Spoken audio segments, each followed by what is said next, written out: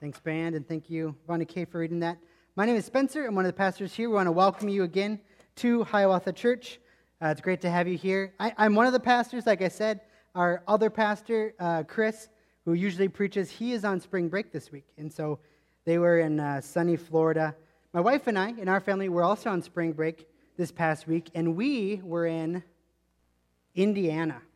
You guys ever been to Indiana before? It's not quite Hawaii or Florida, but it was really great. My wife and I went to this conference. The Gospel Coalition has a national conference. It was in Indianapolis this year, and we actually had a really great time. One of my favorite parts about this conference, a lot of stuff was really great about it, but one of my favorite parts is we literally got to worship with like 10,000 people from across the world. And so even though it's a national conference, there's people from all over the world, and so we got to literally like 5-6 times sit next to and worship alongside people from all over the world, people from India, China, all over Latin America and Africa, people from Korea, and much more. And it was just a really beautiful, powerful time to get to see the global church worship our God together.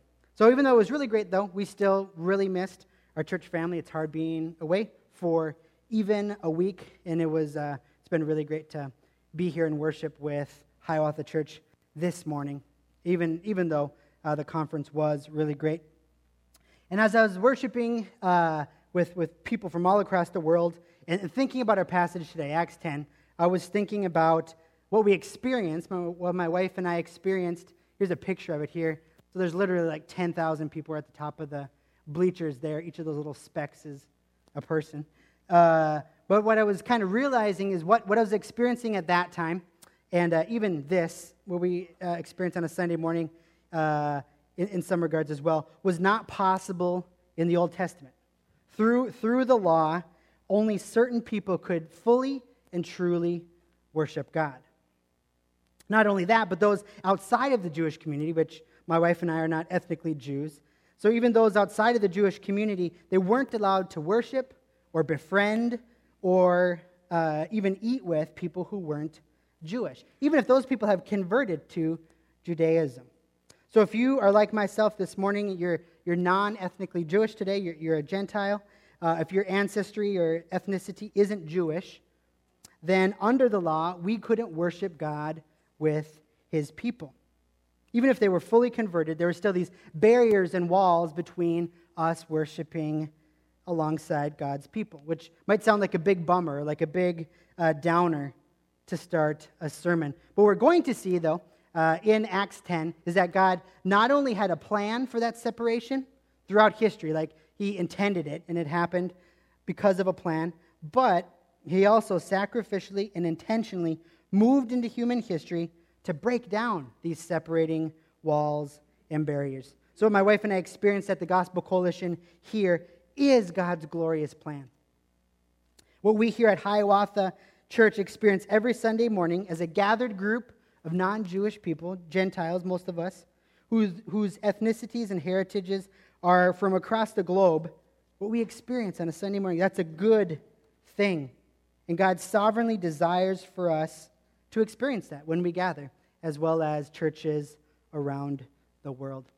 This morning we are in a sermon series in the book of Acts. So if you're new to the Bible or new to Hiawatha, Acts is a book that comes right after the 4 books that tell about Jesus' life, death, and resurrection. And so Acts is kind of like a part 2 to the Gospel of Luke.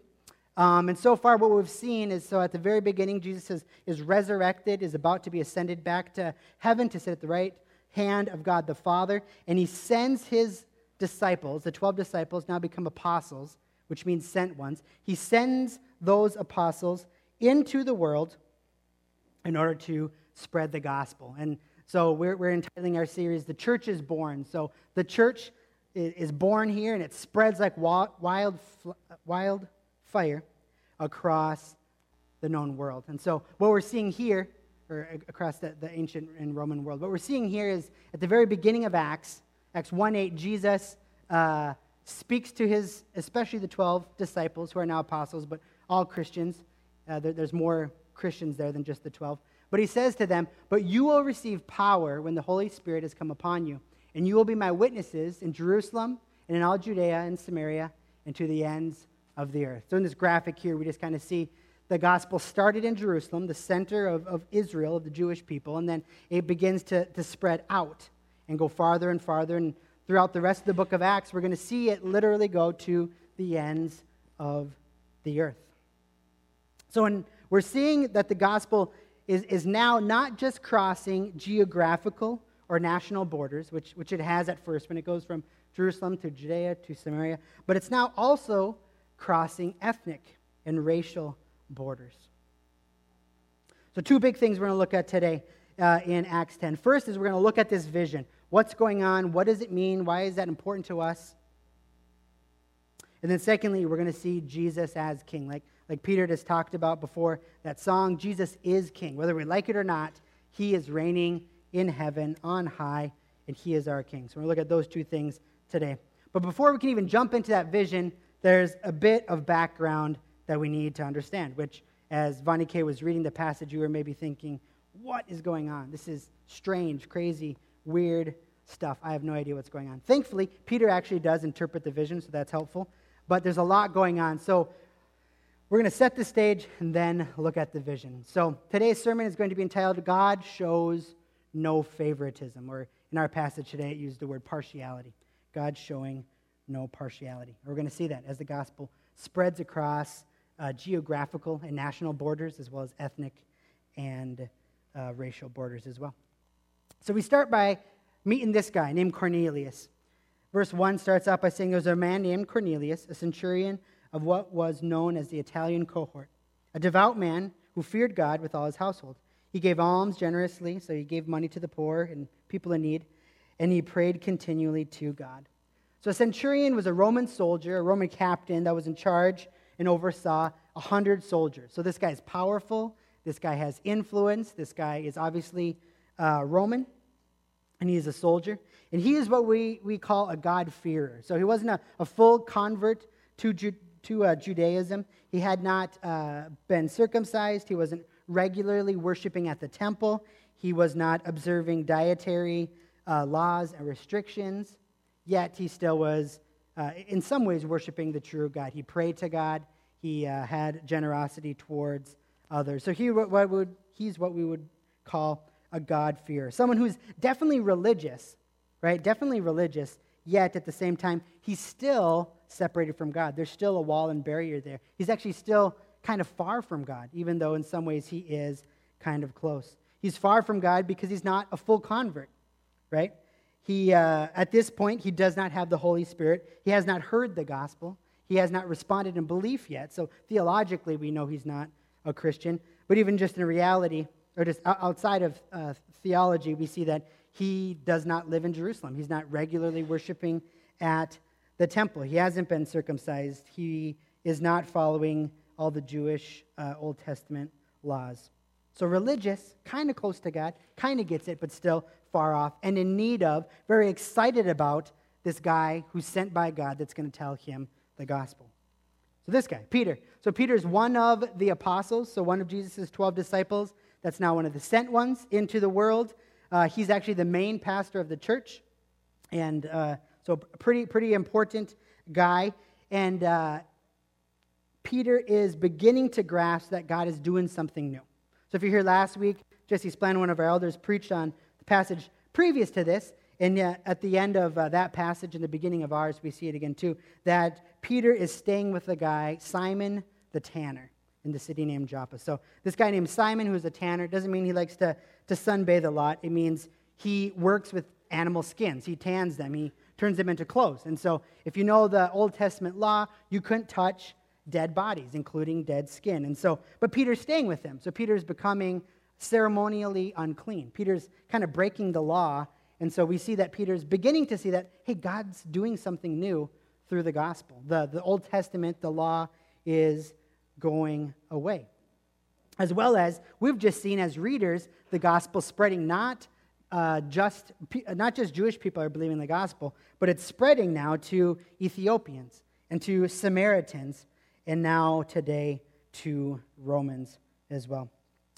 But before we can unpack this vision, there is some very strange stuff going on with this dream, with this trance, with this vision that we need to unpack so at least we begin to kind of understand what is going on. And that is these Old Testament purity laws, especially around what food is pure and what food's not. What food is okay to eat as a Jewish person and what food is not okay to eat.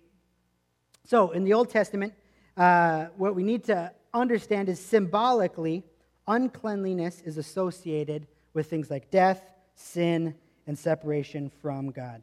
So it's symbols, okay? So clean food's not good, and unclean food is not evil. It's not sin and not sin. It's kind of in a different category. It's symbolic. Stuff's clean or unclean. And things that are unclean point to or are associated with things like death, sin, and separation from God. So here in our vision, we're specifically talking about and looking at what was allowed and not allowed to be eaten as a Jewish person. So a clean animal was one that was permitted to be eaten. An unclean animal was one that was forbidden from being eaten. And so just to be clear, this is not saying clean animals are good, unclean animals are evil, but rather they're symbolic of something. And we're going to hit on that in just a second. So here's just a visual picture of that. So clean animals on the left, so things like chickens and locusts, you can eat them. They probably taste gross, but you could. Things like deer and cows, and then fish that have scales were allowed to be eaten. Then on the right, things that were not allowed, things that were impure or unclean, would be animals like pigs, or like shellfish, or lobsters. So kind of a bummer if you lived in that time. No bacon, no shrimp, but that's just how it went. So if you haven't gotten this yet, and you probably have if you've read the Bible much or if you've been around Hiawatha a bit, but God loves to use symbolism. He uses it all the time. So to begin to understand the why is this set up? Why is this a law for the Old Testament, for Israel in the Old Testament? We need to understand, first of all, God loves symbolism. He uses symbols and symbolism to teach truths, to remind people of truth and reality and Him.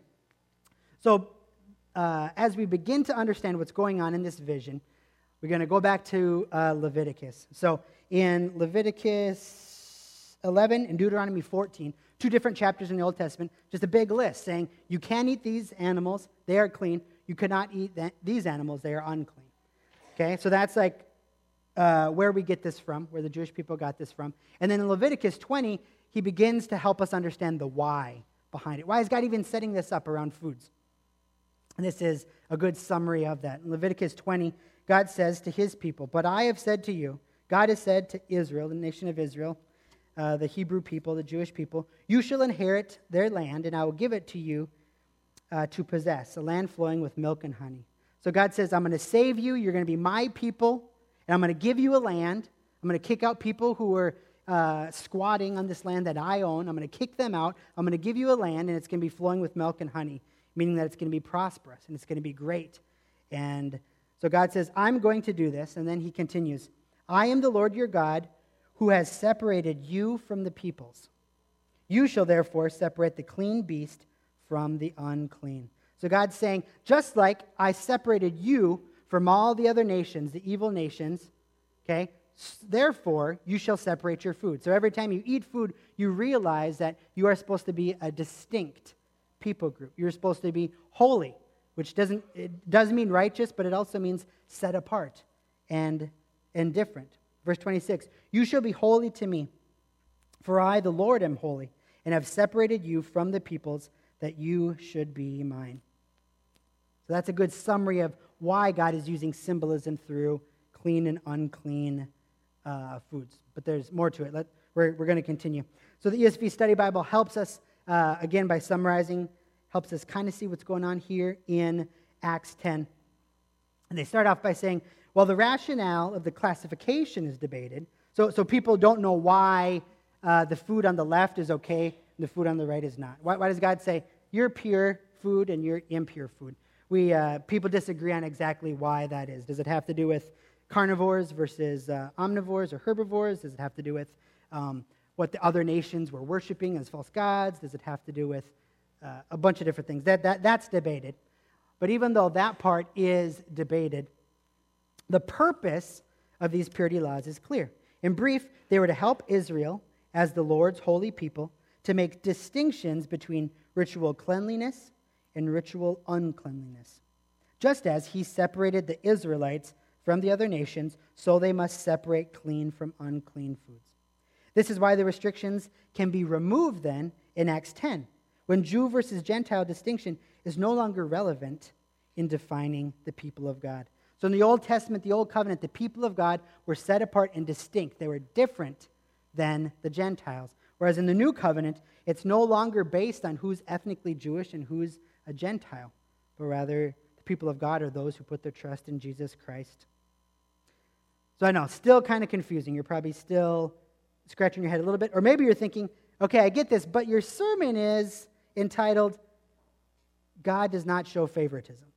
And this, all you've been saying kind of sounds like God picked a particular people group when you're showing them partiality or favoritism. So to help us kind of summarize, again, we're doing lots of summarizing here, and you get a big, hopefully you have a big chance later this week to talk about this with your friends, family, community groups, and begin to unpack even more of this and read more about it.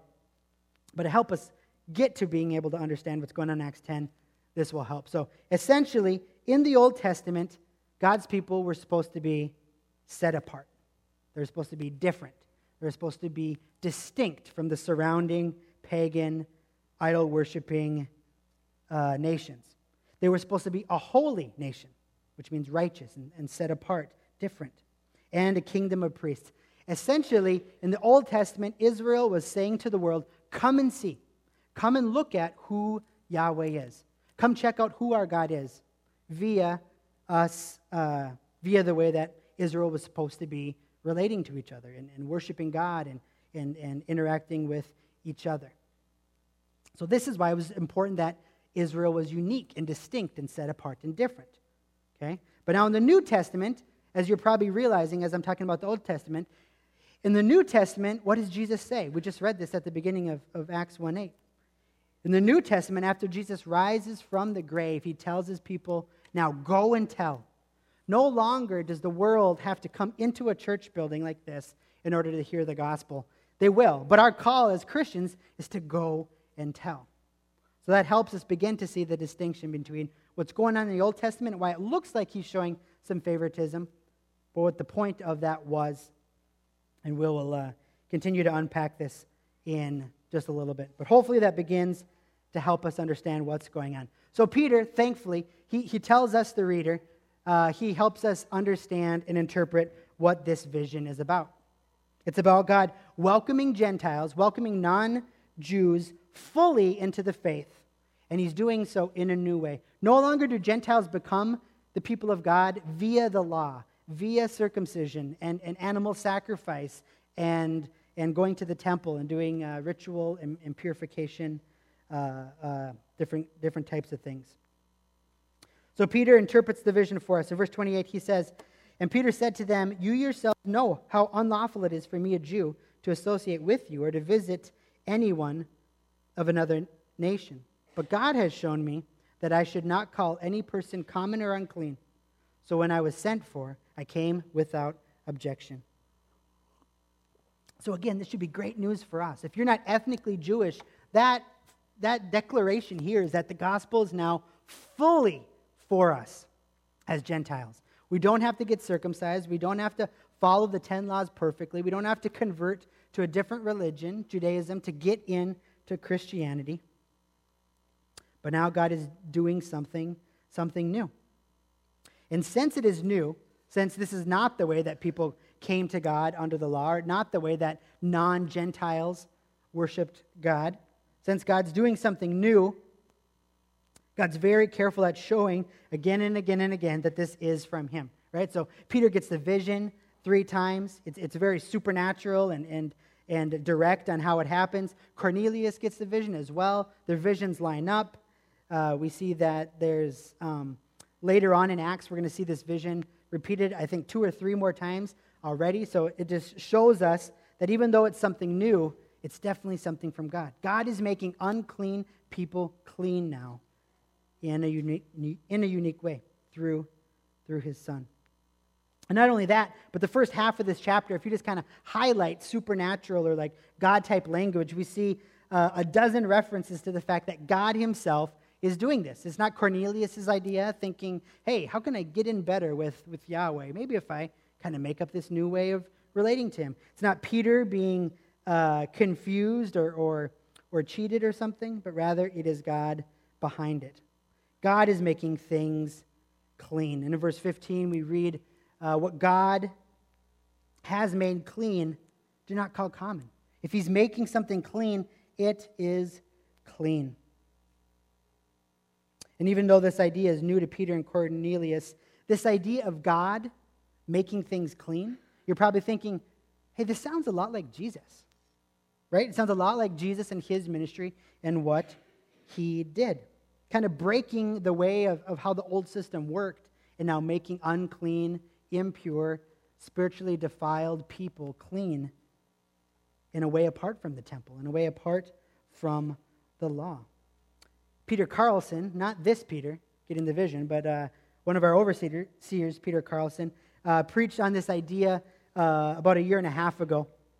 And reminded us, in the Old Testament, it wasn't just eating unclean things that made you unclean, which we're talking mostly about eating, but even touching something that was impure or unclean made the person unclean. So if you touch a dead body, you're unclean for a while. You have to do something to get ceremonially clean again, or wait a certain period or something like that. But when Jesus shows up, God incarnate, God in flesh, he makes impure things clean just by touching them. The opposite. He touches lepers, defiled people, and those who are ceremonial impure, and Jesus doesn't become ceremonial impure or unclean, but rather the people become clean. Peter Carlson said, when Jesus touches dirty things, they become clean, not the other way around. Jesus did this throughout his earthly ministry, and now through the gospel, through his atoning death and victorious resurrection, King Jesus is doing this on a cosmic level. Not just for a few people in his earthly ministry, but now for the entire world and for all time. Just like God is declaring all things clean and removing the need for ceremonial purity rituals, God is now fully welcoming Gentiles into the faith. So Peter says, in verse 34, he opens his mouth and says, truly, I now understand, I now get it, that God shows no partiality. God no longer shows favoritism. And this, again, is where understanding God's purpose for Israel being set apart and different, why that is important, why that helps us. God's separation of Israel from the other nations wasn't because he was showing partiality towards them, as if they were great and special and everyone else outside of Israel sucked. It's actually not true at all. But remember, his separation of Israel, the reason he seemed to kind of show like he had a favorite, was so that they would be set apart, different, holy, distinct from the other nations, which would show the world who God was. So throughout the Old Testament, Israel is given these names. In Isaiah 45, reminds us that Israel is supposed to be a light for the nations. So all the surrounding nations are supposed to look to Israel and see, oh, that's who the one true God is. That's how we're supposed to live. That's how we're supposed to interact with each other and with him and be drawn towards this light. In Exodus 19, God tells Israel that they're supposed to be a holy nation, a whole people group, a whole ethnicity, a whole family that is set apart and distinct and righteous. And in that same verse, he also calls Israel a kingdom of priests. So the whole nation was supposed to be like a priest, in that they were mediators between God and humanity. So if the watching world wanted to know who God was like, they should look to this nation, this kingdom of priests. In their course called Bible in Missional Perspective, Porterbrook writes about this and helps unpack this idea for us. God calls Israel to be a kingdom of priests. Priests in the Old Testament represented God to the people by teaching the law and representing the people to God through sacrifice and intercession, which brought atonement for sin. Now Israel was to be a kingdom of priests. They had the privilege of making God known to the nations. They had the privilege of saying to the world, come and see who the only true God really is. They were also called to be a holy nation. They are set apart by God. Remember, set apart and holy mean the same thing. They are set apart by God to reflect his character to the nations. In obedience to God's word, Israel was called to live a life of visible holiness that was to draw the nations to life under God's rule. They were to live an attractive life, marked out by God's good law. They would be a people who were honest, true, generous, just, compassionate, merciful, loving, joyful, even playful people, displaying God's rule of freedom to the world. By doing so, the nations would see the character of God in the world. God always loved the whole world, and it was his plan to rescue the world through Jesus, and that would ultimately come through Israel. So in our passage, we see Peter here say, truly, I understand that God shows no partiality. God shows no favoritism. His love, his favor, his salvation was always for all the nations, all the tongues, all the ethnicities, all the tribes. We see that from the very beginning of the Bible to the end. So at the very beginning of the Bible, when God picks a guy named Abraham, this random schmuck, and he says, I'm going to bless you. I'm going to make you into a great nation. When he covenants with Abram, and that later becomes the nation of Israel and the Jewish people, this is what God says when he covenants with them. He says, I will bless you, Abram, I will bless those who bless you, and him who dishonors you I will curse. And in you all the families of earth shall be blessed. And then later on, when God reiterates this covenant, this promise to Abraham and his descendants, in Genesis 26, God says again, I will multiply your offspring as the stars of heaven, and will give your offspring all these lands. So I'm going to make you into a great nation, and I'm going to give you a land. I promise that, God says to Abraham and his descendants. And in your offspring all the nations of the earth shall be blessed. So God's love was always for all the nations, all the tongues, all the tribes, all the ethnicities. He loves them deeply. God does not show favoritism. He does not show partiality. And at the very end of the Bible, when we see a vision of what the very end is going to look like, when Jesus returns and sin and death are completely destroyed, we read in Revelation 7, after this I looked, so John having a vision of the end of time, and behold, a great multitude that no one could number from every nation, from all tribes and peoples and languages, standing before the throne and before the Lamb, clothed in white robes. We'll get back to that white robes thing in a bit. With palm branches in their hands and crying with a loud voice, salvation belongs to our God who sits on the throne and to the Lamb. God does not show favoritism. From the beginning to the end, he's always loved all. And his plan, even when he picked Israel, was to bless everyone through them, and ultimately through the ultimate offspring. Galatians talks about Jesus Christ. And God makes it undeniably clear that he is behind this vision, this change, this new way that Gentiles are fully welcomed into the faith.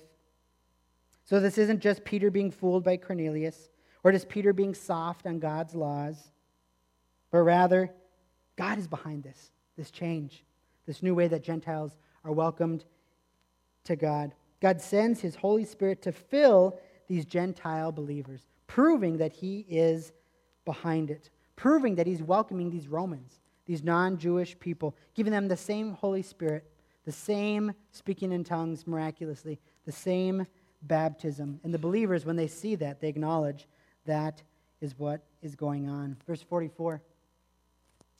When Peter was still saying these things, the Holy Spirit fell on all who heard the word. I think this is great. Peter's not even done finishing his sermon, and all of a sudden the Holy Spirit just shows up and starts saving these people miraculously. And the believers, verse 45, from among the circumcised who had come with Peter, so other Christians who had come with Peter, Jewish Christians, they were amazed because the gift of the Holy Spirit was poured out even on Gentiles. And he commanded them to be baptized in the name of Jesus Christ. Great news, great news.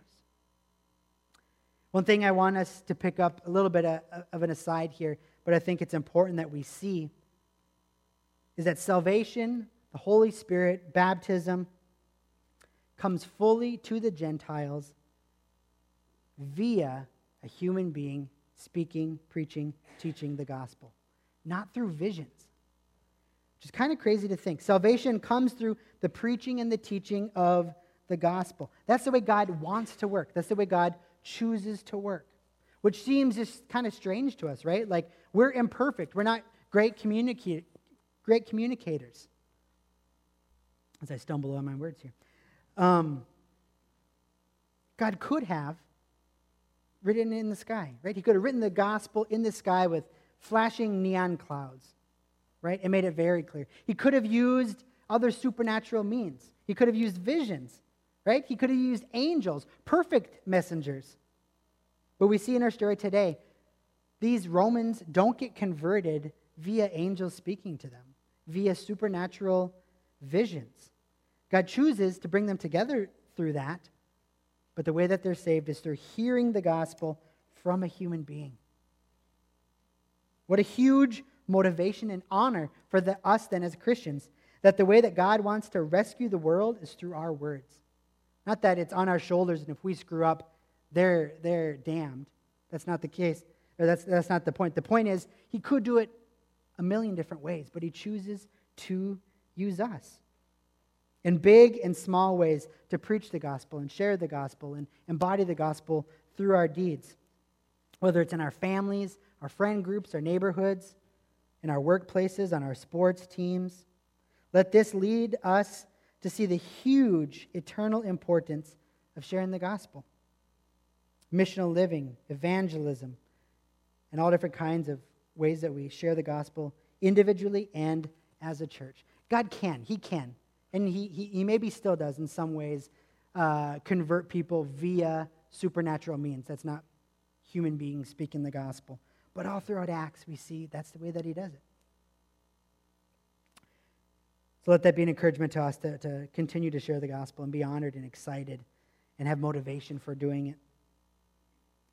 All right, so back to our story. So Peter is brought to Cornelius, and Cornelius gathers all of his loved ones. They're sitting there anxiously awaiting for what Peter has to say. And Peter delivers a sermon to the many gathered Romans. And as we've begun to see in Acts, and we'll continue to see throughout the next 18 chapters of Acts, we're in Acts 10, there's 18 more chapters, we will see that the gospel is a multifaceted diamond. We talk about this a lot. The good news of Jesus Christ's death in our place and his victorious resurrection over sin and death, and now his ascension to reign as king in heaven, that is the gospel. And the gospel is like this multifaceted diamond. It's so deep. There's so many different facets and implications and truths about it. And since it is this multifaceted diamond, what we're going to see in the nearly 20 different sermons in the book of Acts, they're not all the same, as if the gospel was just purely 3 points and that's it, nothing more. But rather, the central truth of the gospel, which I just said, Jesus' death and resurrection, is in all of them. But then a different facet is shown to the different people group or the different circumstance based on what they need. Each sermon hits on a different facet of the gospel depending on who's preaching, the setting on the sermon, what the people need, and who is listening. So we see sermons to religious rulers, to Gentiles, to Jews, to Samaritans, to fellow Christians, to pagans, to Greeks, to kings, and to Roman centurions. So Peter knows who he's preaching to. He knows he's preaching to Roman citizens and a few Jewish Christians that have come with him. And these Roman citizens kind of know about God. They're God-fearers, but they're not true believers. They haven't even converted fully to Judaism. And because of the circumstance and the people that he's preaching to, Peter puts some of his focus on one unique facet of the gospel: Jesus as Lord and King. which if you're a Christian here today, or even if you're not, you probably kind of understand Christians think Jesus is Lord, right? That's like a phrase people say. And I know he kind of wore a crown, so of course he's a king. But let's look at this unique facet of the gospel that Peter uses to speak to this group of Gentile Roman people. He starts out by saying, Jesus is Lord, not Caesar. So Jesus is greater than Caesar. This crown of thorns is greater than that crown of leaves that Caesar would wear. As a centurion and his family, as Romans, they would put all their hope and their allegiance to Rome and Caesar. They would even worship Caesar as a god. All their pride would be in, I'm a Roman citizen, and Caesar is my Lord. And Peter starts off this sermon to them with this facet of the gospel. Jesus is greater than Caesar. Jesus is greater than Caesar. And now he unpacks this.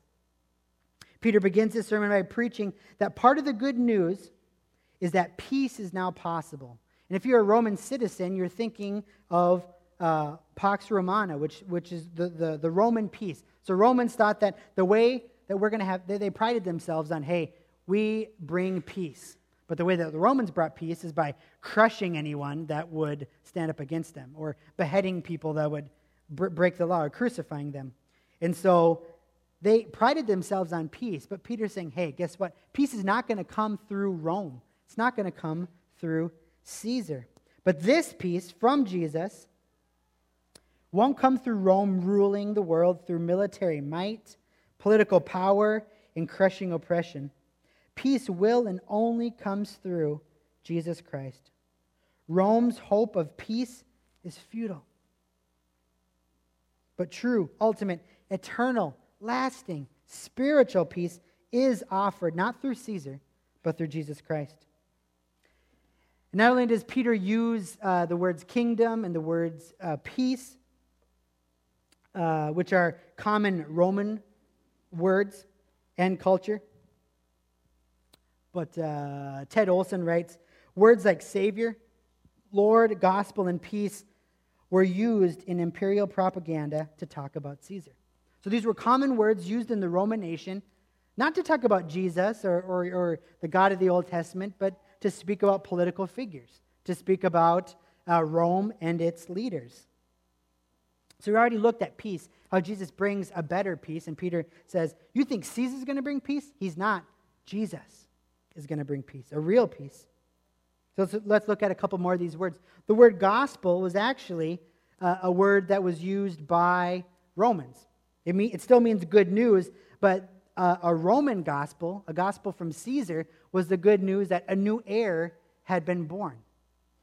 So it was a gospel that Caesar has had a kid, and we now have a new heir that will rule as a godlike leader like Caesar has. Or it was the good news that a distant battle had been won.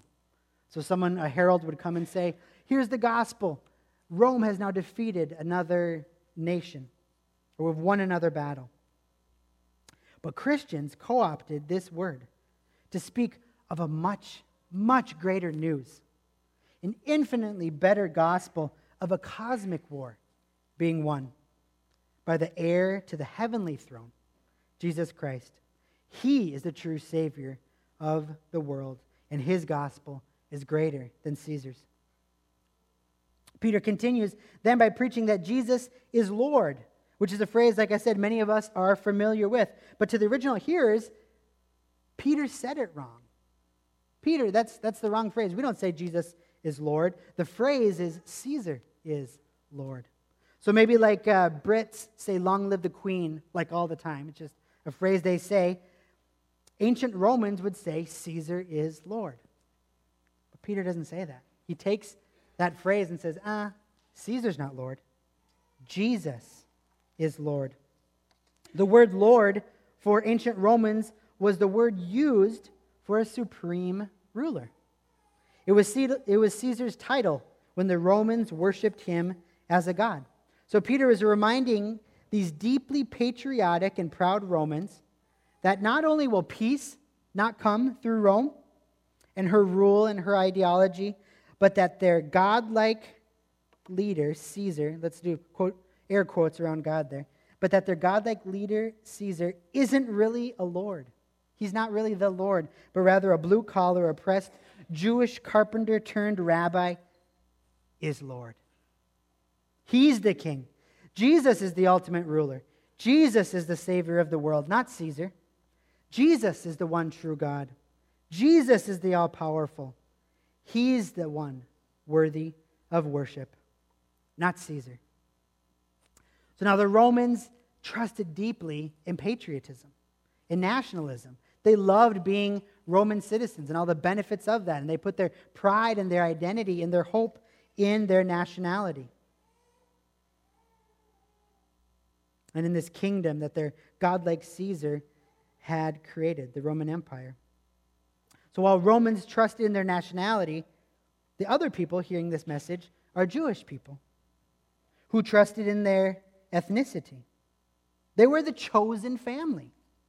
They were the people that God had favor on, right? They were the descendants and in the line of Abraham and King David, people God had literally made promises to, covenants with.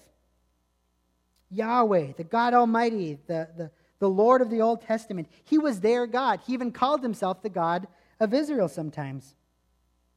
But in Peter's sermon, he's twisting this gospel diamond and he's saying, even you, Jewish people, who are putting all their trust in, hey, we're Abraham's descendants. We're good. I don't need Jesus. I'm a Jewish person. I am a Hebrew. I'm in the line of David.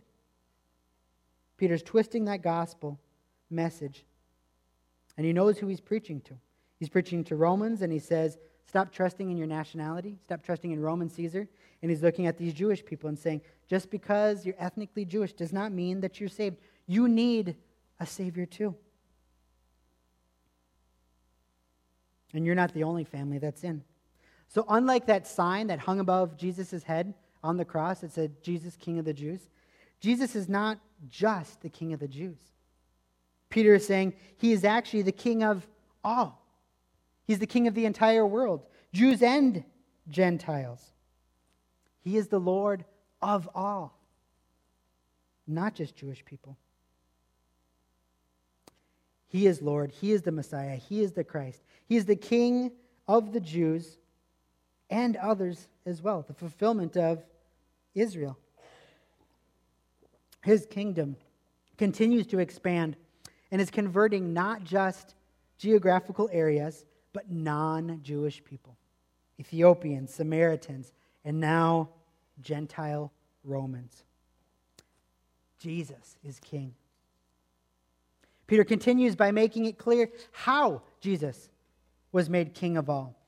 Right? The same Jesus that these Romans are thinking, I heard about Him, but He was executed. He was tortured. What kind of a weak king gets executed and tortured and doesn't have an earthly kingdom? But Peter continues by telling them how Jesus is made king. Verse 38, God anointed. So God, who has authority over the universe, God anointed Jesus of Nazareth with the Holy Spirit and with power. God Almighty, God the Father, anointed Jesus, which is kingly imagery, right? Think of King David being anointed before he becomes king, the greatest king of Israel's history until Jesus. But Jesus wasn't anointed with oil by a prophet, but He was anointed by God Himself to become king. And He wasn't just anointed with oil, but He was anointed with the power of God. He was anointed with the Holy Spirit. Peter continues his focus on the two ruling powers that tried to kill Jesus, the Jews and the Roman rulers. How they tried to stop this threat to their power, to their rule. The Roman and the Jewish rulers tried to keep King Jesus from rising to power and reigning as Lord by executing Him and hanging Him on a cross. But God raised Him from the dead, never to taste defeat or death again, vindicating that He is the risen King and has the right to rule.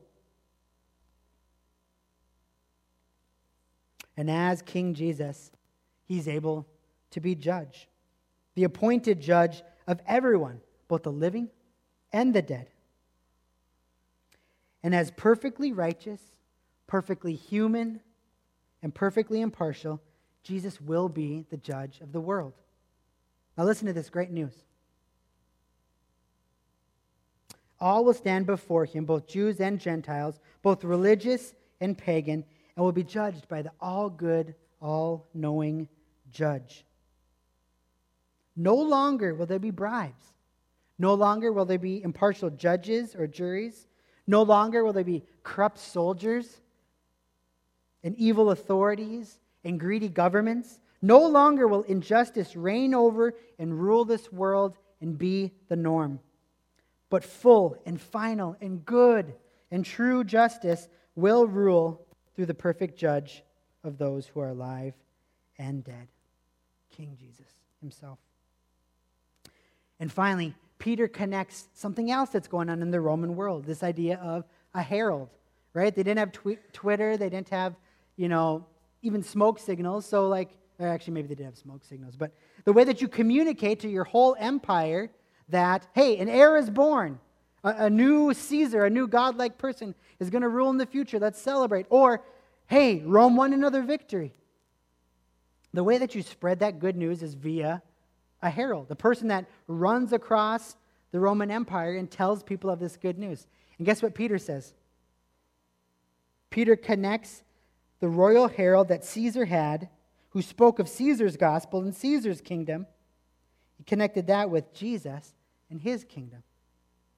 God chooses the apostles and the church to be his witnesses, to be his preachers, to be those who testify, those who herald. Christians are this guy here, running across the world, wherever God has placed us, telling them that a decisive battle has been won, that our King, the risen Jesus Christ, is on his throne. And we get to do that. We are the heralds, the church and us individually as Christians. Let's end here with three kind of big takeaways. How does Acts 10 apply specifically to our lives? What's God calling us to through Acts 10? The first is, thank God for his grace and that salvation has come fully to the Gentiles through Jesus. And I know we're all tempted to just glaze over that first one. You guys say this every week. But this is true. Most of us in this room are Gentiles. Praise God that it did not stop in the old covenant, that there is a new covenant. Praise God for the gospel that welcomes us in fully in the faith, fully in the church, fully in God's presence and relationship with him via the gospel, not through the Old Testament law. Praise God, say Gentiles like us. So don't be entitled. Don't be ungrateful. It's very easy for us to be tempted to be really entitled or really ungrateful, right? We're the good guys. Of course God would save us. He's seen us, right? He knows that he should save us. He knows that this Gentile is really super and he wants us on his team. Fight against that, right? That's our hearts, especially as Americans, to be entitled and to be ungrateful, thinking that we deserve all this.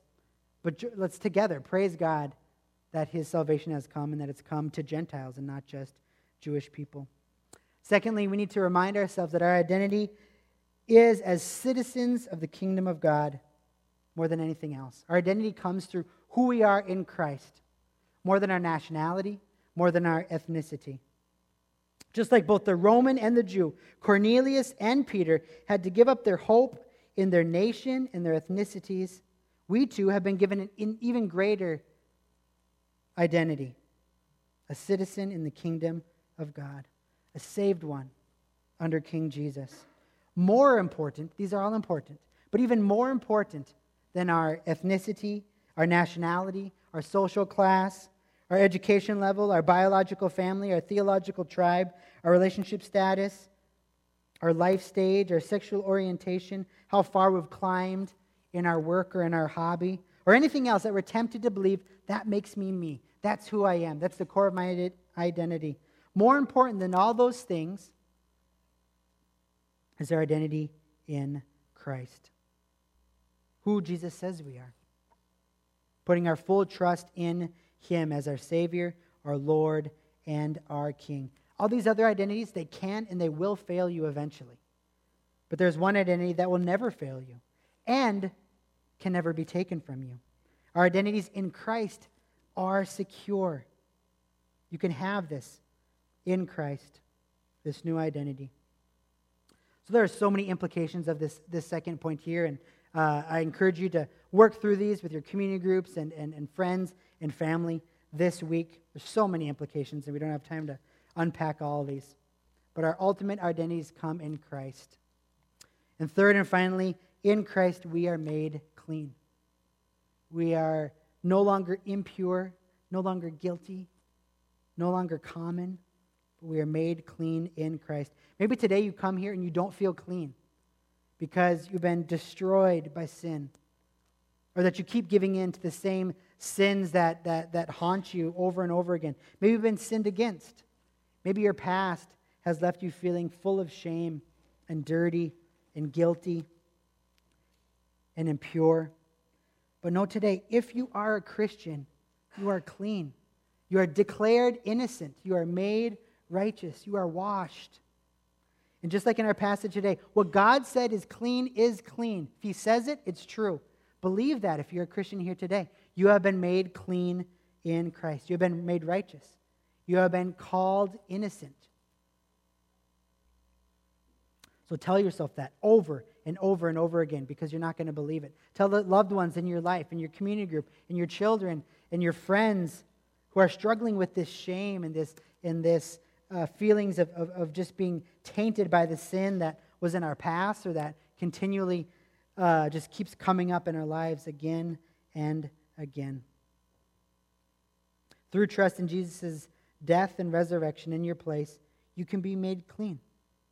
It's who you are. You have a new identity. You are clean. You are forgiven. You are made pure. You are loved. You are wanted. You are accepted in Christ. And if you're here and you're not a Christian here today, God offers that to you today. A new identity, a new way to become clean and innocent and loved and wanted, and bend the knee to the great and perfect King Jesus.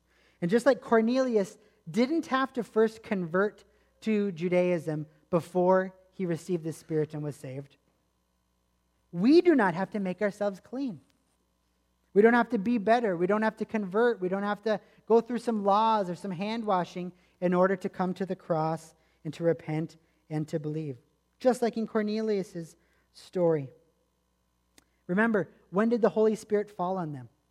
While Peter is finishing up preaching the gospel. They had no time to clean themselves up. They had no time to do any good deeds. They had no time to make these really great prayers or say these really great things. Right? They're just hearing the gospel and they're believing it. And the Holy Spirit falls on them and they're converted. So no, that's all it takes. Putting our full trust in Jesus Christ alone for the forgiveness of our sins.